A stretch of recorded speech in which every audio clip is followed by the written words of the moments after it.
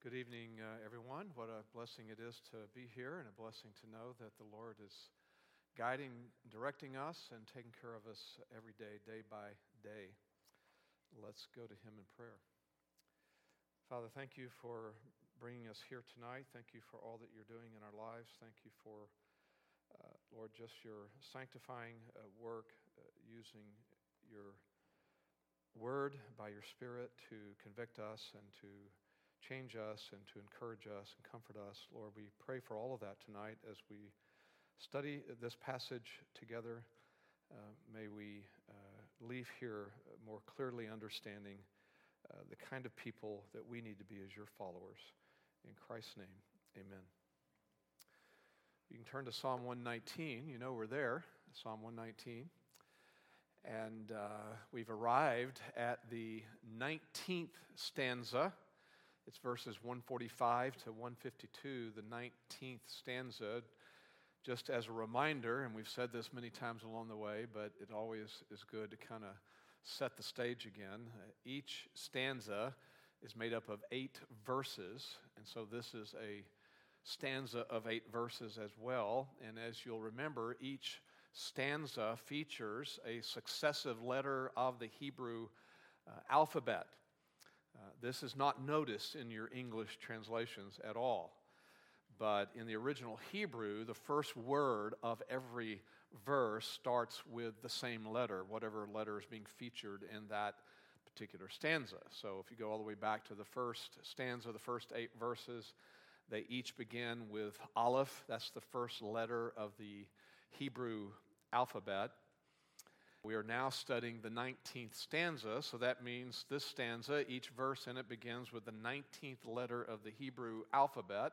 I thought we would have just a very quick lesson in Hebrew tonight, so I have a slide for you of the Hebrew alphabet. So you should memorize that. Just kind of take it in, memorize it. We are on the 19th, the letter Kof, which is right there.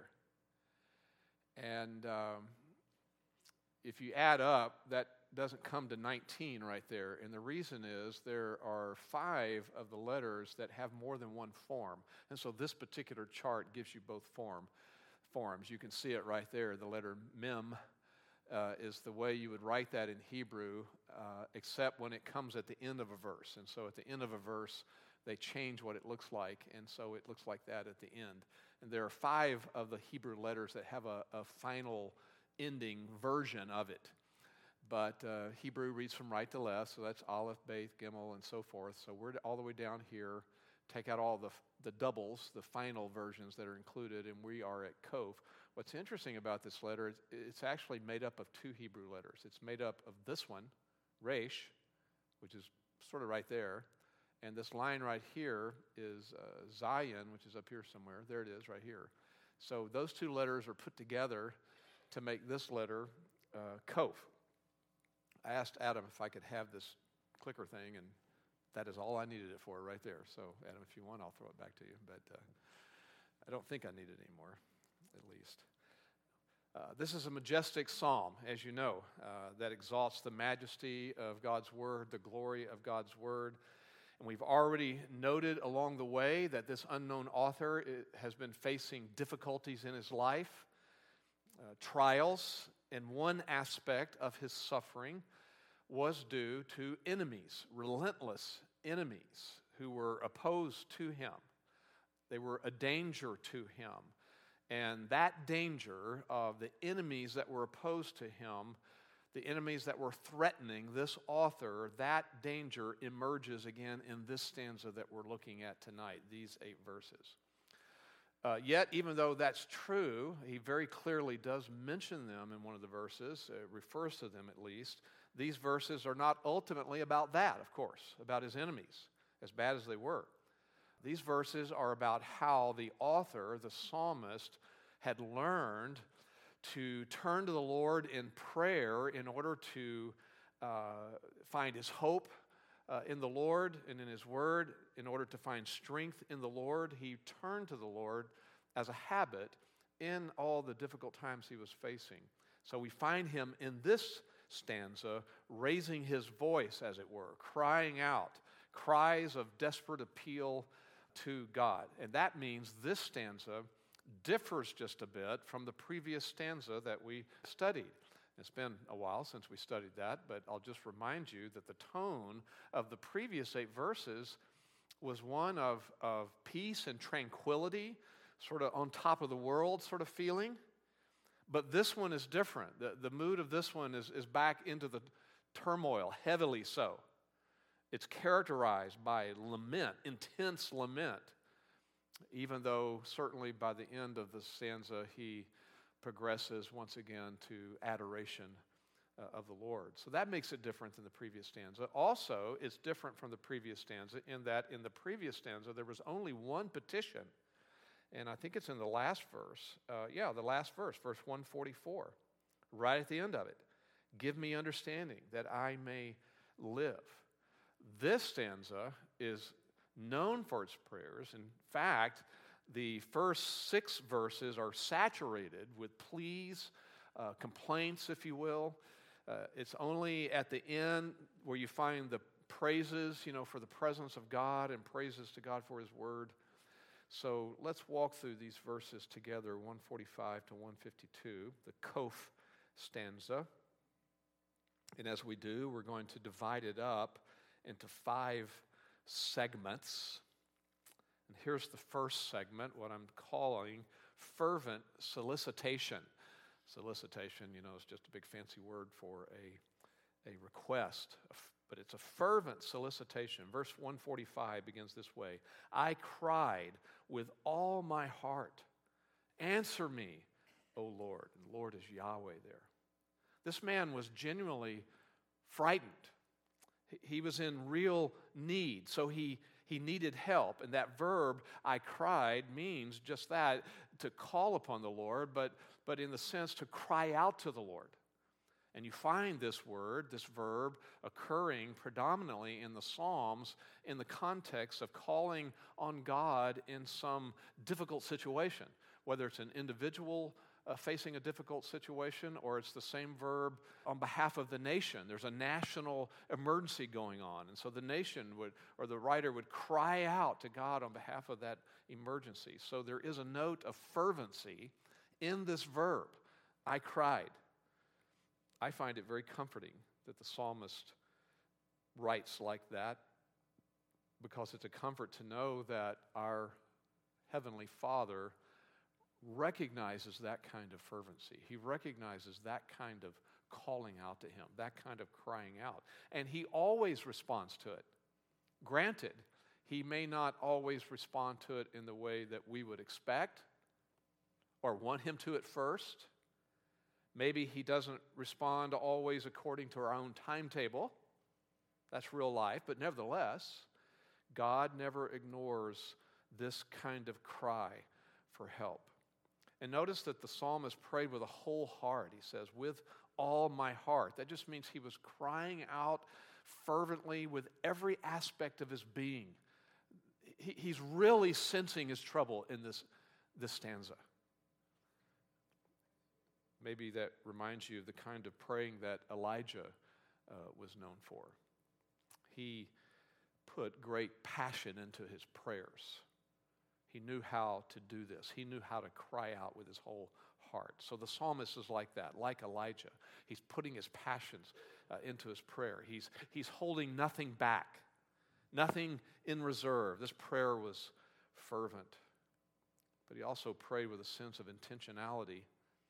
You find that in the second clause here of the verse. He says, I will observe your statutes. So you have this statement, I cried out with all my heart, answer me, O Lord.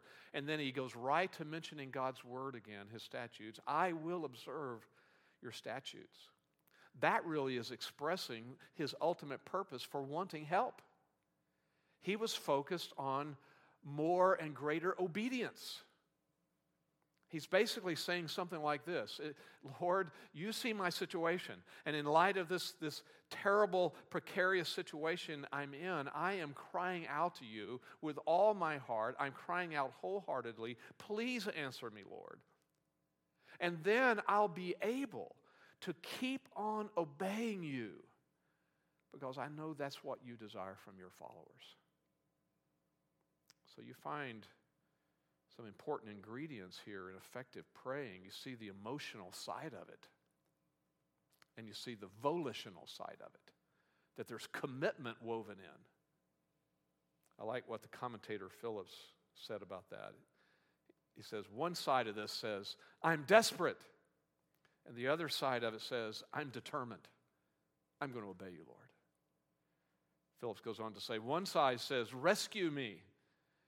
And at the same time, his heart is saying, and rule over me. I don't want one without the other. Now, the request to God to answer me becomes now more specific in verse 146. Here it's more specific. He's fervently soliciting God for personal rescue. He says in verse 146, I cry to you, save me. So you have these two petitions, answer me, save me. They're very short and to the point, right? I mean, that's appropriate when you're in trouble and you're earnestly seeking help. In a different circumstance, a person might pray more eloquently or more leisurely about things, just in regular prayer time. There might even be a time for thought-out petitions. There's nothing wrong with that. There's nothing wrong with composing prayers, writing out prayers. We have books like that, the Puritan prayers and so forth. Nothing wrong with that. In fact, most of the Psalms are that. They're written out prayers, composed petitions. But not when you're in a desperate situation. When you're in trouble, you pray like this. You pray earnestly. You pray seriously and to the point. You're praying desperately. You're praying fervently with this intentionality. So clearly, this author desperately needed the Lord's intervention. But again, in verse 2, we see that the pressure of his situation didn't diminish his ultimate desire to follow the Lord. It didn't diminish his ultimate purpose, obedience to the Lord in his word. He says it again in verse 2, and I shall keep your testimony. So put that together. Save me, and I'll keep your testimonies. The psalmist never loses sight of that he desired to conform more consistently to Scripture. Now, just to clarify something, you might read that and it might sound like what some people do, sort of trying to deal with God, make bargains with him. This is not some sort of empty, shallow manipulation by the psalmist. He's sincere in his desire and his commitment, his promise to be obedient. And of course, that's not always the case when people make promises to God. I've seen it many times, certainly, along the way in my life. People in desperate straits, they'll promise the Lord to live better lives, and they'll suddenly get very serious about reading their Bible or praying or doing whatever is necessary. They'll make those promises if only God will act on their behalf. This psalmist is not like that. In fact, we can draw back for a moment and just think about this. The fact is, sometimes it is the very reason why God permits problems in the first place, why he turns on the heat. It's to bring us to his purposes, which are greater obedience, greater holiness. Can you think of somebody in Scripture like that? Turned on the heat quite a bit, even though this man ran. Jonah. Jonah went to the nth degree to run from God. It wasn't until Jonah found himself in the most terrible kind of situation you could imagine, swallowed by a great fish. Finally, that pressure brought him to the end of himself, and he did cry out to God. You find this in Jonah 2, verse 9, in the belly of the whale there, the fish. He says this in Jonah 2:9, I will sacrifice to you with the voice of thanksgiving. That which I have avowed, I will pay. And within moments, he was a free man. The very next verse, then the Lord, Yahweh, commanded the fish, and it vomited Jonah up onto dry land. So now his promise was going to be tested. And it was. Because the word of the Lord came to Jonah again, a second time, telling him to go to Nineveh. And this time, Jonah had had enough of seafood. Okay, he didn't want to experience that again. My point is, sadly and very frequently, people do go back on their promises to God, when things are going well. But by the language here, we know that our author was not like that. He was sincere. He was serious about having more opportunities to obey the Lord, and that desire influenced this fervent solicitation on his part. Now, the next pair of verses speak of something that was another important element in his prayers. So segment number two, persistent meditation. Now, for the third time in 3 verses, the psalmist mentions his crying, verse 147, I rise before dawn and cry for help. So again, there's no doubt in this stanza, he's thinking about the trouble. And that's why he's so persistent in his praying for help, it was due to the urgency of his situation. I mean, this man of God kept coming at the Lord in a good sense, kept knocking on the Lord's door, kept pestering God's throne in the best sense of that with his request.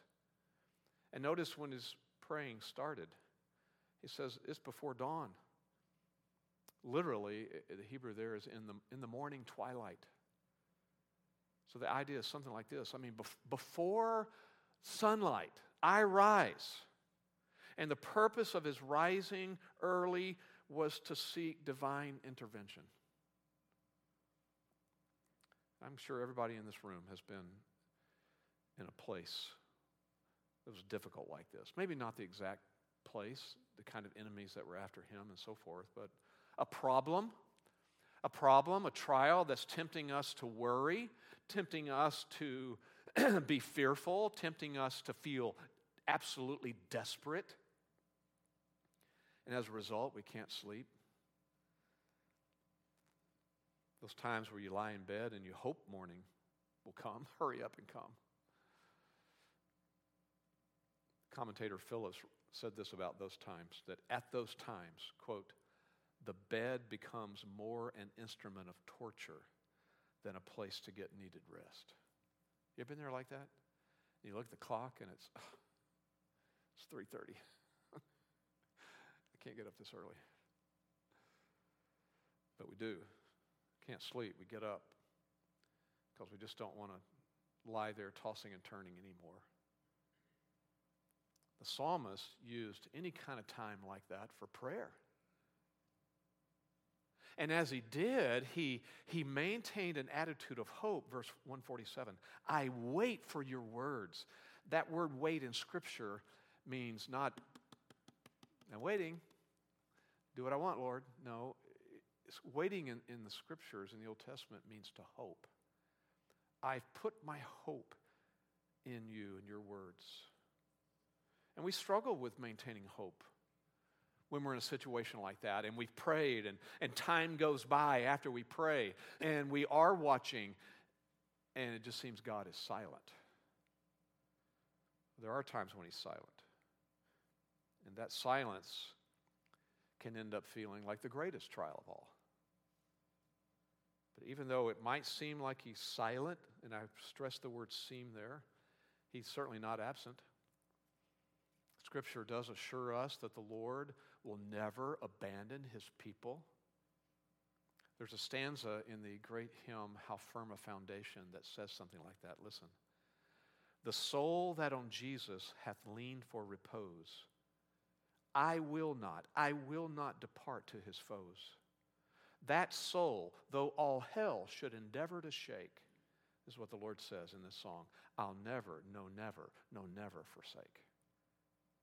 So even when this psalmist was praying in the dark before sunlight, he kept his hope in the Lord, and he was willing to wait for the Lord's will to be done, whatever it was. But the point of this segment is he did more than just pray. Especially in those times, in the middle of the night, when he would wake up and it's not time to get up, he would have trouble going back to sleep. Verse 148, my eyes anticipate the night watches, that I may meditate on your word. So this godly man turned whatever sleepless moments he had into good use here, He would get up before dawn. He'd rise early on purpose to pray. But even in the night watches, he put them to good use to meditate on truth. And he says, I anticipate then. That verb even has this element of looking forward. Looking forward to times where he would have the opportunity to meditate on God's word, God's promises. Now, to meditate means that he was contemplating biblical truth. He was turning it over in his mind. He was pondering truth. He was pondering how truth should be brought to bear on his difficult situation. He was pondering how truth should be brought to bear on the most painful kind of questions in life. To put it in a shorter way, he was pondering truth because he wanted biblical answers. So we don't have a man here who grew cold to Scripture because he was going through trials. We don't find a man here who came to believe that what God had previously revealed doesn't apply now. In fact, it's outdated. We don't find a man who's turning to some new psychological discovery that might give more insight now to problems. He trusted what his Bible said, and he desired to live his life in light of what that Bible said. The scriptures that he had. Now, meditating on truth like this during sleepless moments, it's a very practical way to end up doing what the Apostle Paul wrote about. Remember that phrase in Ephesians 5:16, where Paul said we're to be making the most of our time because the days are evil? Remember the phrase from King James? Many of us grew up more on that language. Do what with the time? Redeeming the time. Remember that? I mean, this is a very practical fleshing out of that thought. God does give us a very limited amount of time. The length of our days is not expanding and shortening based upon the things that we do and stuff like that. It's an amount of time our life from beginning to end is given to us. It's determined by the Lord. And it's a limited amount of time. It only makes sense that we should seize as much of it as possible for something related to the Lord, something related to eternity. Doesn't mean we can never do anything else, but this is just sort of a lifestyle to maintain. And so this psalmist, I think, really exemplifies that even in the night watches, it's a time to redeem it. I'm going to once again search Scripture in my mind, and how should it be brought to bear on this situation?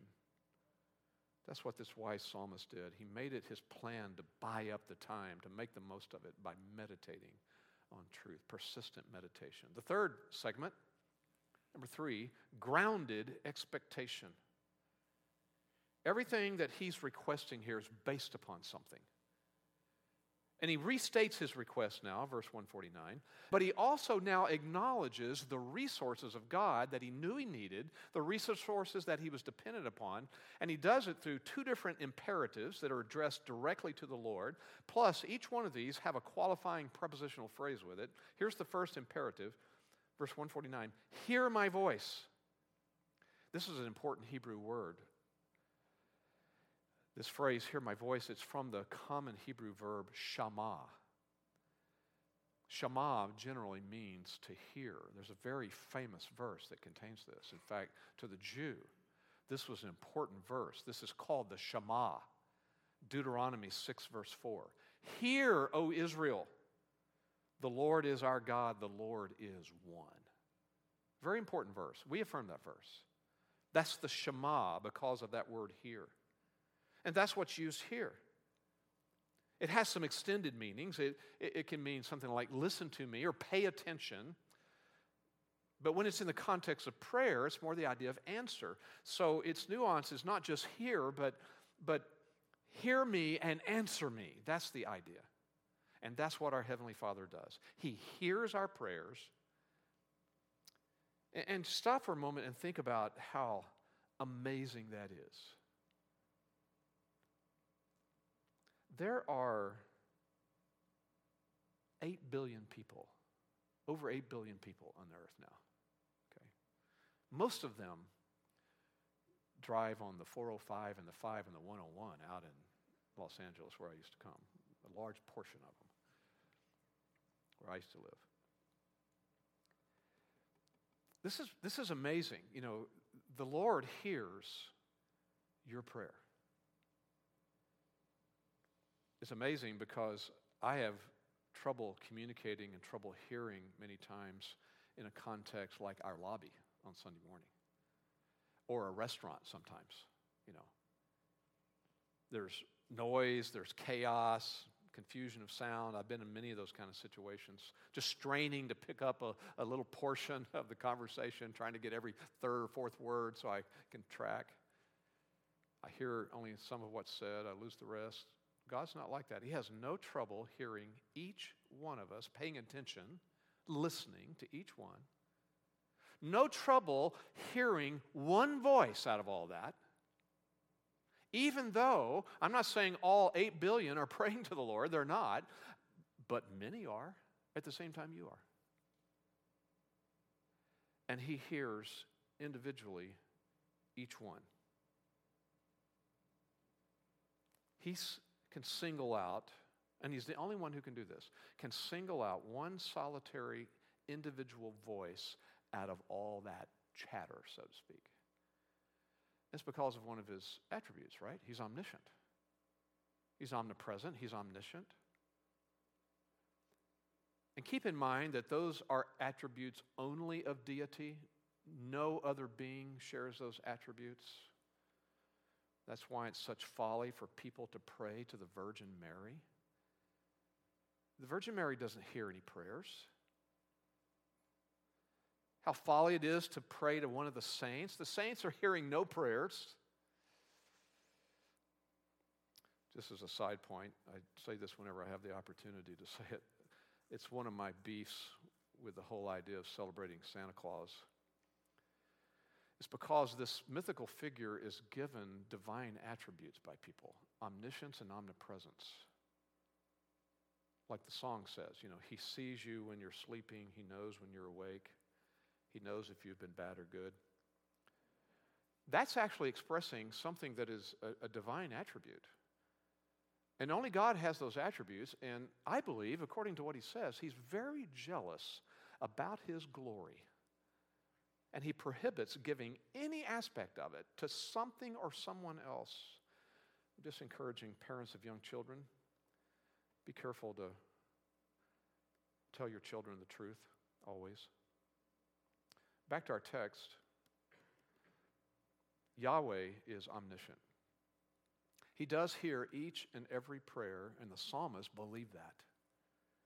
But the significant thought now in this segment is that the psalmist is grounding his confident expectation in the Lord that God would hear and God would answer his request. He's grounding that in God's own character.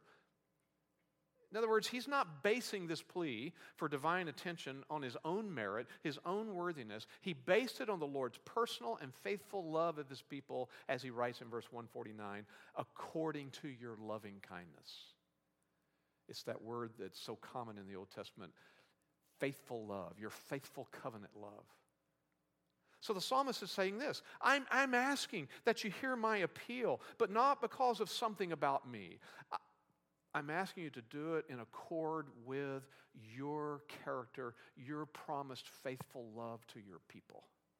I'm grounding it in that. That is the ground of my expectation, Lord. Your faithful love. And based upon that faithful love, the psalmist then makes his request even more specific in verse 149. Revive me, O Lord. And Lord is Yahweh here. Revive me just means energize me. Give me strength and joy in my soul. That's what I need. And again, he grounds this request in something outside of himself, something about God.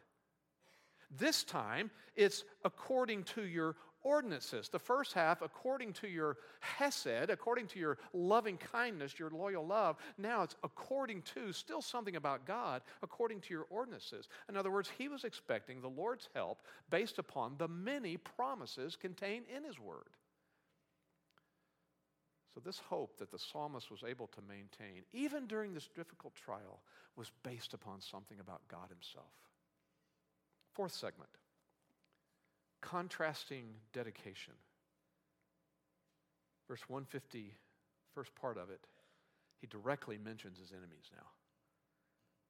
Verse 150, those who follow after wickedness draw near. He was aware of the fact that these enemies who opposed him and were causing him so much trouble, they had wicked, evil intentions. And that just demonstrated their true character. They were completely dedicated to what is wicked, completely dedicated to what is evil, and therefore consistently pursuing that, what is wicked and evil. They follow after it. And that verbal carries a nuance of chasing or pursuing something. And it's chasing it with the aim of catching it and securing it. It's the same term that's used in the Old Testament often to convey the idea of harlotry or idolatry. Both literal harlotry and metaphorical harlotry. Literal adultery and metaphorical adultery. So it is a suitable verb here to depict the faithlessness and the lawlessness of these men who were after him. They were aggressively pursuing evil plans, dedicated to that. Just to remind you, if you go back through Psalm 119, there have been these verses along the way where he's mentioned them. Let me just remind you of them. Verse 23. This is all Psalm 119. Verse 23. Princes sit and talk evil against me. Verse 61. The cords of the wicked have encircled me. 69, the arrogant have forged a lie against me. 78, the arrogant subvert me with a lie. 95, the wicked wait for me to destroy me. Verse 110, the wicked have laid a snare for me. And coming up in the next stanza, verse 161, princes persecute me without cause. In our verse, notice what he says. He just says they were near to him. That's just another way to emphasize that they were after him. But their dedication to evil was not even the most serious thing about them. Verse 150 goes on, they're far from your law. That's the problem. They had alienated themselves from the Word of God, and by implication then from the author of the Word of God. They were not like the psalmist at all. They were the opposite of the psalmist. I mean, this psalmist, obviously, throughout this psalm, is dedicated to the Lord and to His Word. But these men had turned their backs on all the truth, completely dedicated to wicked plans. So you have a perfect summary of their state. They're near the psalmist, but look how he writes it, but they're far from God. They're near me, but they're far from you, Lord.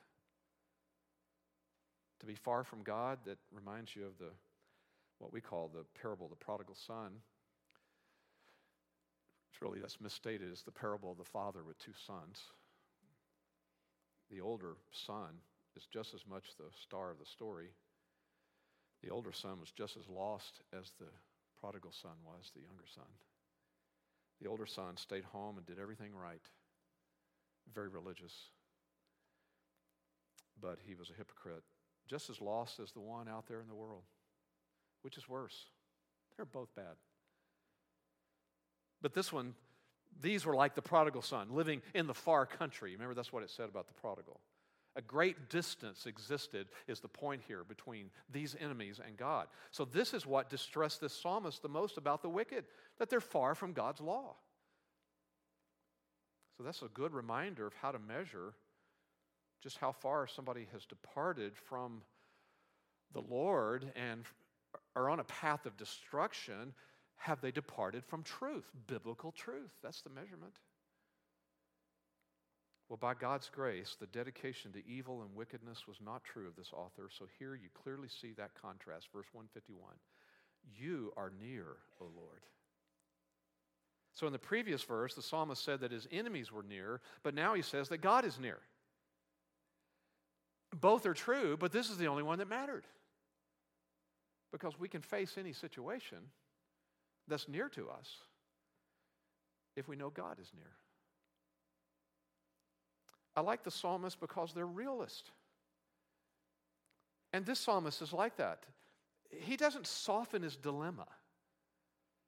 If you ask him, how's it going? He's not going to say, fine. Things are looking up. He's going to say, they're near. My enemies have drawn near.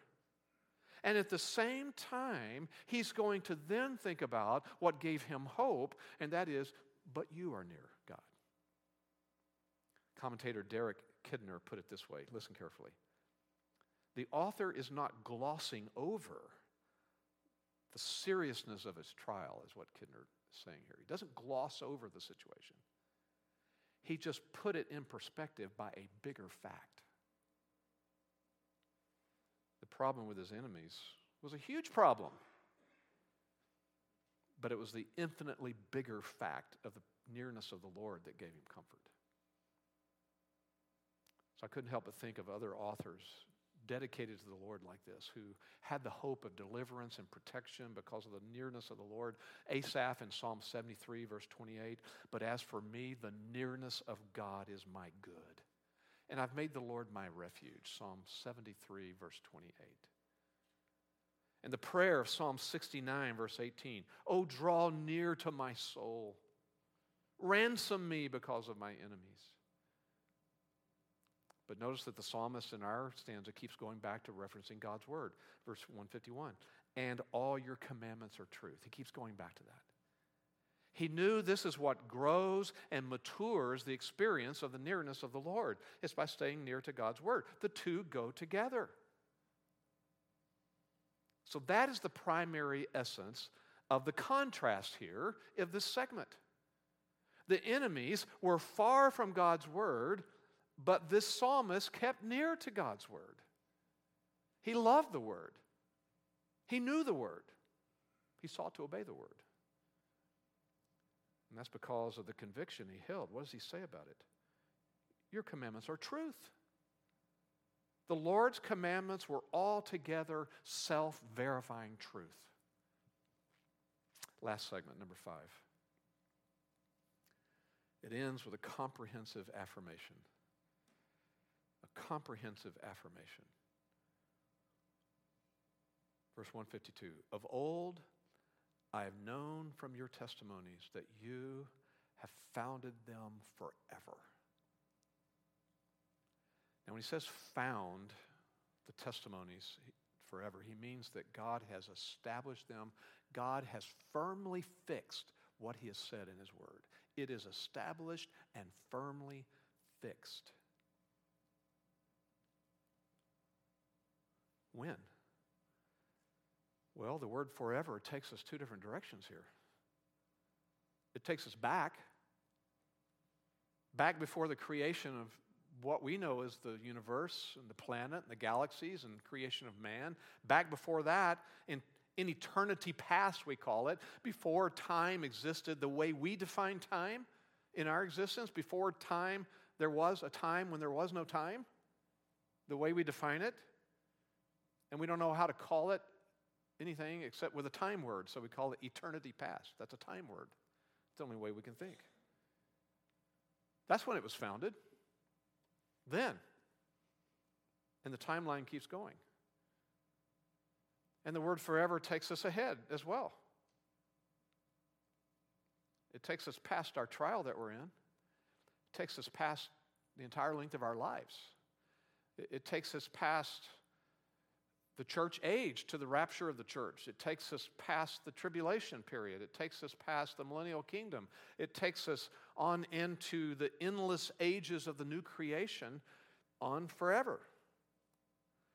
So how long will God's word, how long has it existed, and how long will it endure? Forever. Eternity past, eternity future. So what's he affirming about the Word of God by saying that? It's timelessness. This is something we take a big stand on today in our world that's become so relevant and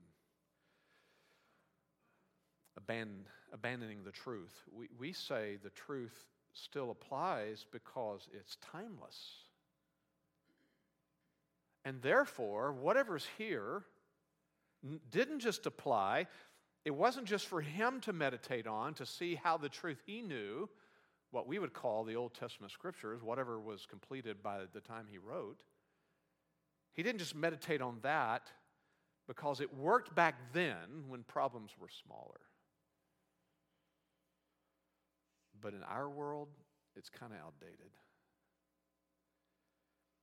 And so people come up with their own truth. That's a big thing. This is my truth. I get nauseated every time I hear that. This is my truth. Truth is truth. And it's God's truth. And it's timeless. And it applies today just like it applied then.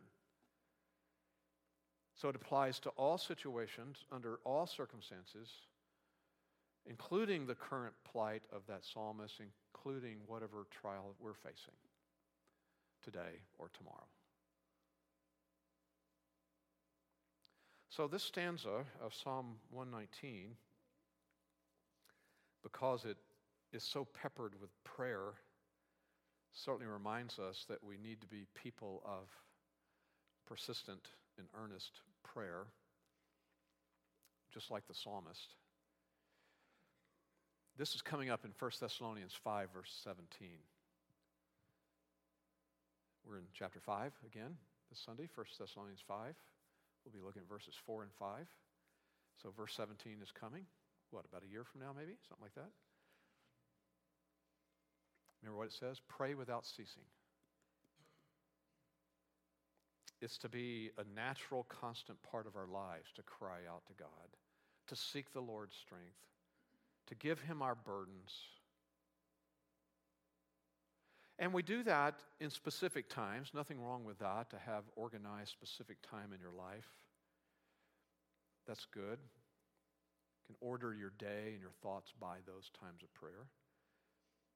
But it's not to be restricted to just program times, special prayer times or prayer seasons or prayer days and so forth. We are to be people who live our lives constantly marked by this attitude of fervent, intentional praying. So we can definitely take that from this psalm, along with the timelessness of what He has founded forever. That's at the very heart of what we do here at our church, that belief right there.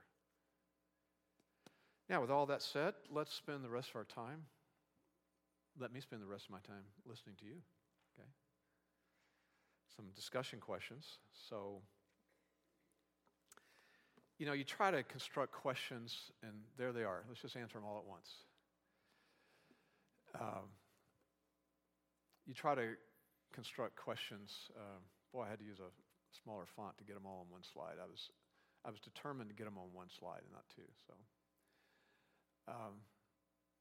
you try to construct questions that flow out of the psalm for some reason. That are connected in some way, not just any question. So, here's the first one. I believe this man was praying biblically. But what does that mean? How do we pray biblically? Good, someone else. Yes? Your third point was grounded in expectation. That's biblical. You're praying in accordance with the truth revealed, so you would know this is God's character. Okay, you pray according to truth that is already revealed. So whatever it is we find out about God in Scripture, just like this psalmist, it was revealed to him. God said, I'm a God of loving kindness and loyal love, and so he knew that, he believed that, and he prayed according to that. So yes, praying biblically includes that, praying in accordance with what Scripture says in some way. Anybody else?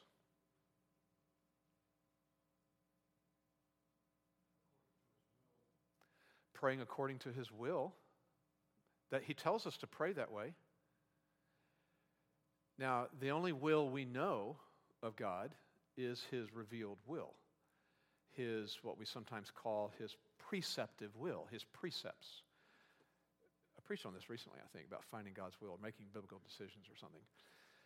And we do not know His sovereign decreed will for every situation. We don't get signs about that. We don't get letters in the mail about it. We don't get fuzzy feelings about it.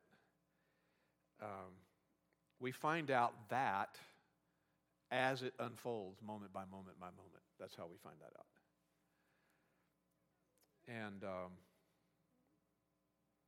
I mean, if somebody had asked me, we usually don't answer questions this way, but if somebody had asked me like a couple hours ago or something, are you preaching tonight? I should say, let's see.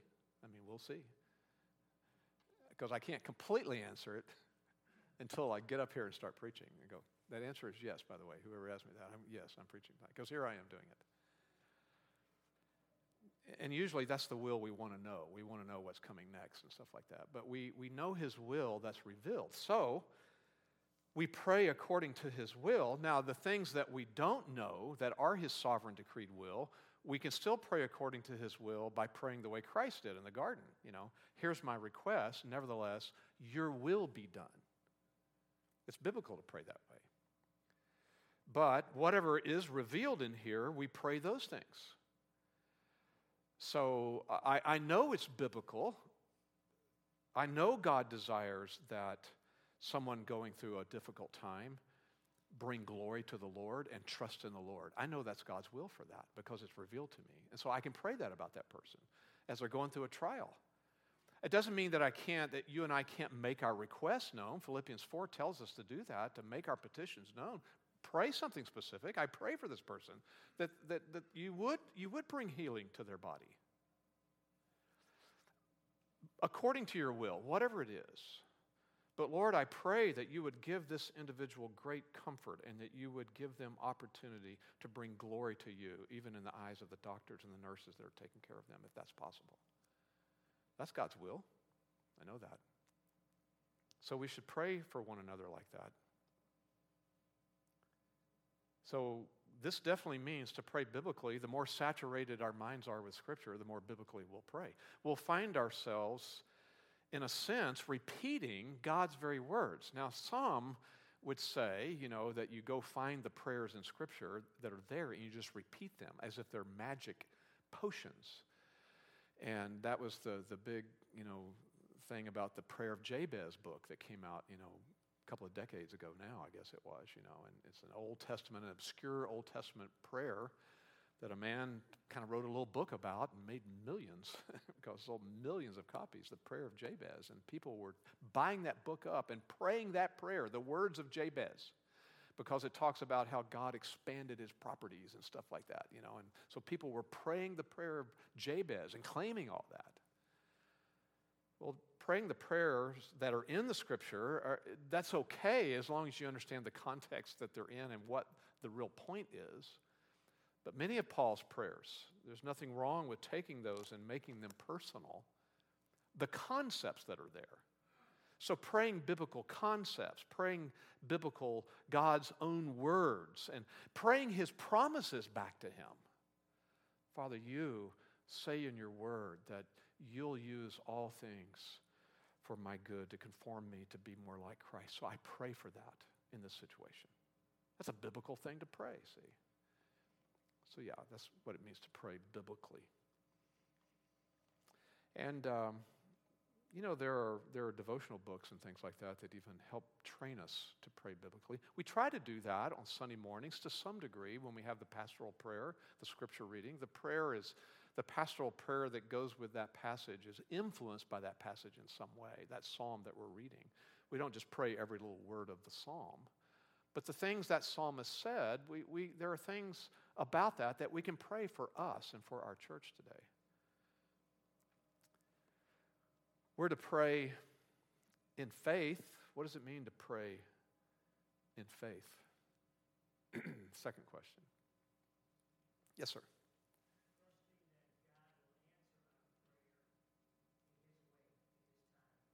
Okay, trusting that God will answer our prayer in His way, in His time.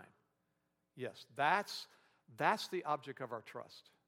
We have faith that God will do what he says that he will do in his word, and we have faith and we trust him that he'll do whatever he does. It will always be in accordance with his character of who he is. We trust that, and we believe that. So we pray in faith, knowing that he said, I'll never forsake you, And so we pray in faith, believing that. This is different than how some people define it, though. So that was the right answer. One way to say it. How do some people answer that question, to pray in faith? What does it mean? To name it and claim it. Okay. Yeah. If you have enough faith, you'll generate this thing to happen. So what do we call that sometimes? Maybe you've heard that. It's faith in faith. Yeah. It's faith in your faith.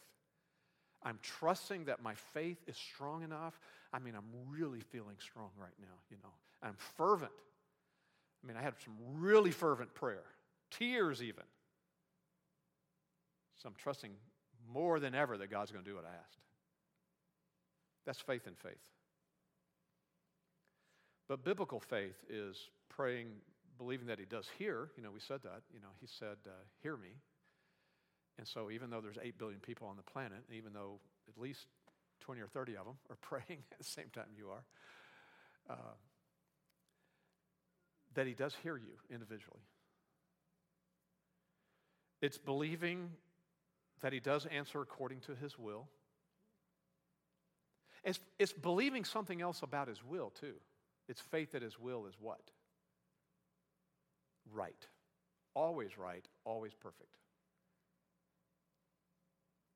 Now, if you go back to our personal faith, I'm not saying that there's not some degree of personal will here in this, because we are intentionally engaging our faith to believe these things that we just talked about.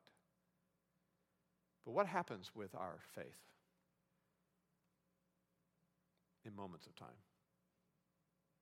Is it always steady? Is it just ever increasing up? It ebbs and flows, does it not? Is your faith always strong? What does our faith get mixed with then sometimes? Doubt, fear, what else? Worry, unbelief, however you want to say it. And so we need faith. And it's not that we need a certain amount of faith to be on a meter that finally rings the bell, like the old thing at the fair that you hit with the big hammer and it makes it go up and ring the bell. It's not that our faith needs to reach some threshold. Amazingly, it's not an overwhelming amount of faith that we need for God to hear us. Because our strength is not in our faith. It's in God who is the object of our faith. So, even a little faith, is good. But there is nothing wrong with then asking God, even for the faith that we need, to pray in faith. Okay? That's Mark 9, verse 24. It says, immediately the boy's father cried out, because he was told, you need to believe. The boy's father cried out and said, what? Do you remember what he said? I do believe, but help my unbelief. I've prayed that many times. I believe. Help now my unbelief. Help me to trust you more. Help me to trust that your will is perfect. Help me to desire what your will is, Lord. So how is faith cultivated? That's one way you can pray it, but how's faith cultivated in our lives? It's not a trick answer. God's Word. It goes back to that, which is the theme of this psalm. It's cultivated by hearing God's Word, studying God's Word, because that's where we learn what God is like. If I'm going to have trust in someone, if I'm going to trust you, it's because I've gotten to know you at some level, We need to know God. And the more we get to know Him, the more strong our faith is made, because it's faith in Him. So yeah, we learn what is right, we learn what is holy in His Word, and that grows and matures our faith. Yeah. Yes, God also cultivates our faith by bringing us through trials. You know, He enrolls us all the time, over and over and over, in what I call, to use college lingo, Trials 101. We constantly find that we've been re-enrolled in that class again. It's like, but I've already gone through it, and I passed it. Yeah, I want you to take it again. So unlike whatever degree that you may have gotten, in the college of God's training and teaching, He just keeps enrolling you in that course over and over and over and over again, the rest of your life. Trials 101. But it's for a purpose. If you look at 1 Peter real quick.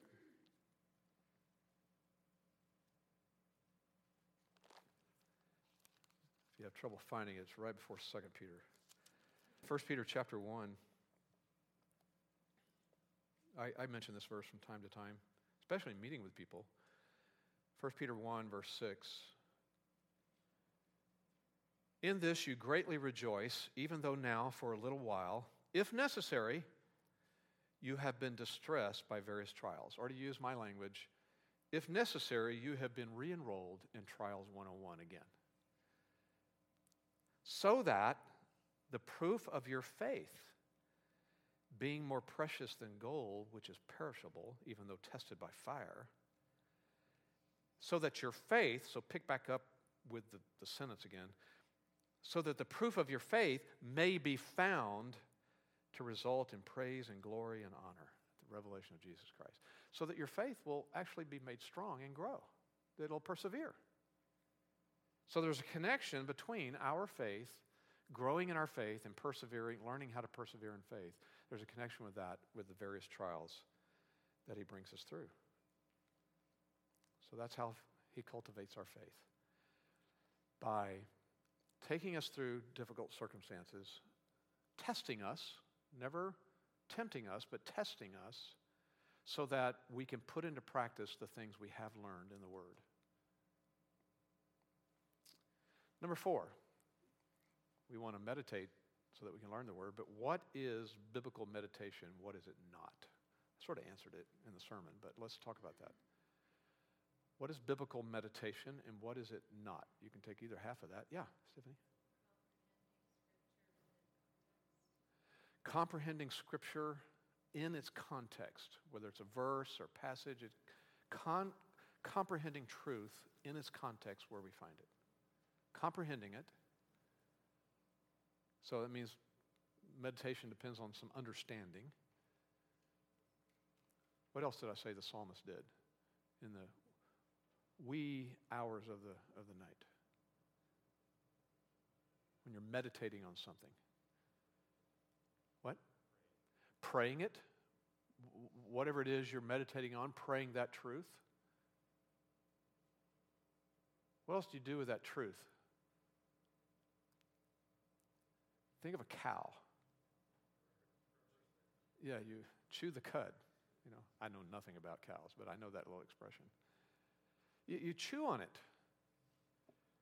I mean, meditation is that. And so it's more than just reading it. So, I mean, you don't have to be in the wee hours of the night to meditate. Okay, we meditate during the day as well. You meditate while you're driving. Meditate while you're mowing the yard, you know. You meditate on truth. You chew on it. You turn it around and around. It could be one verse. Something from a sermon on Sunday. Something from what you read that morning. Something you heard by a preacher on the radio. And you're turning it over and over, and you're meditating. You're looking at it from every angle.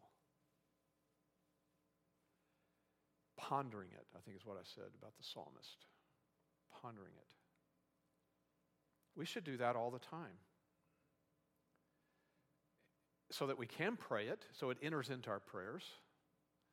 Enters into our answers, by the way, to other people. It enters into the answers we're looking for in our own trial. So what is it not? It's not some new age thing, okay? What is that, sit cross-legged and holding your arms out and humming and making sure your crystals are all lined up or something. It's not that. It's not a fuzzy feeling, again, that we're trying to get, although there can be moments of enlightenment that are exciting, like, man, that's profound. Oh, that's good stuff, You ever said that to yourself? Man, that's something, So this is more than just even memorizing it. People can memorize Scripture. I'm not against memorizing Scripture, and I think it's a great idea. And memorizing large portions of it is a great idea, We haven't done this in years, but if I called her up here, she probably could recite to you. My wife could. But I would never do that on her birthday. I would have her come up and recite Romans 8. She has Romans chapter 8 memorized, has for years. But, and that's a good thing. So I have friends that have memorized books of Scripture. Some common friends that Scott and I have out in California memorize chapters and chapters. That's all wonderful, but what's even more important? But I mean, if all you do is just memorize it, you can do that with a Reader's Digest or anything, But it's the meditating on it. It's letting it come back into your heart and your mind again and again and again. That's what is rich. Because that's helping you internalize it to the extent that the truths that you've discovered in the Bible become then how we are thinking. So we're like, you remember the famous statement that Spurgeon made about Bunyan? That if you cut him, what? His blood was bibline. That the essence of the Bible just flowed out of him. That's a great thing to have on your tombstone for people to think of you. Yeah. So that we're thinking differently. And when we're thinking differently, then we can function differently. You ought to make this a life verse, one of your many. Joshua 1, verses 7 and 8, somewhere right in there. Joshua 1, do not let this book of the law depart from your mouth. Meditate on it day and night. And remember what Psalm 1 says about the blessed man? He rejects the counsel of the world, but the law of the Lord is his delight, and he meditates on it day and night. So whatever you're reading in the mornings or studying or anything like that, intentionally find times during the day when you're driving or whatever, regurgitate it, back up, chew on it. It's hard work, actually, meditation, but the reward is great. Number 5. He said, my enemies are near, but what really matters is God is near. How do we increase the awareness of God's nearness in our life? We can feel like he's silent. We can feel like he's far away. Again, not a trick answer, trick question or anything. Say it again. We draw near to him, which James tells us to do, by, saying no to the world and the devil and submitting to God. We draw near to him. God doesn't move. We move. But it goes back to the word, right? In some way or other. Colossians 3, keeping our mind on things above. If I'm intentionally setting my affection and my mind, it says both of those in Colossians 3. Set your mind on things above, set your affection on things above, not on things on the earth. If that's where my mind and my affections are, then I'm thinking about the things where he is, so to speak. I know he's omnipresent, but it's the things of heaven, the things of eternity. Yeah, I love that verse in Psalm. He is an ever-present help in times of trouble. He's ever-present, omnipresent, ever-present. And I think we have to remind ourselves of that. We have a responsibility in this, to increase the awareness of God's nearness, because he is near. But it's possible to have a theological education. It's possible to know a lot of biblical facts and know very little about God himself. That's sad, but it's possible. Because learning can end up being just academic and intellectual. So we're talking about prayerfully studying the Word of God and meditating on it. And He and His Word are connected. We're going to see that this coming Sunday, I think it is. Number 6, explain this quote. Explain this quote. I gave it to you from Derek Kidner. The threat is not glossed over. He's talking about the threat that the psalmist was in. He's not glossing over it. It's just put in perspective by a bigger fact. What did that mean?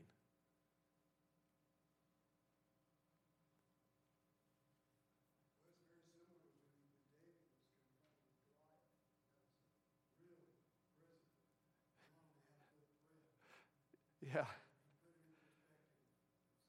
Oh, that's excellent. Yeah, with David and Goliath. That was a big threat, 9 feet tall threat. David couldn't wear the armor. All he had was the slingshot thing. But he had a bigger fact, and that is the God of Israel. And that's what he rebuked his brothers with. Do you not know the God of Israel? I mean, he's on our side. I've mentioned this before. There's a book I love. It's by Morris Roberts called The Thought of God. We sell it from time to time, The Thought of God. And he says in the first couple of chapters that our anxiety is due mainly to the fact that we and I'm just paraphrasing it, we make our problem, we have a big view of our problem and a small view of God. And what we need is a big view of God. Our problem doesn't change necessarily, but it's now shrunk in comparison to our view of God. Number 7, what's the significance of the timelessness of God's Word for our times of suffering today?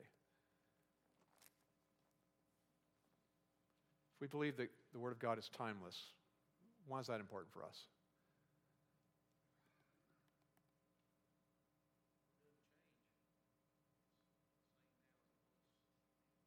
It doesn't change. It's the same truth now as it was then, which means it's still what?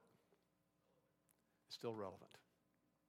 If you've heard this before, my job is not, the pastors, the elders, our jobs are not to make the Bible relevant somehow. There's churches all over our nation driven by relevancy there, trying to keep things relevant to the culture. No. Our job, all of us individually, is to become relevant, conform our lives to the Word of God.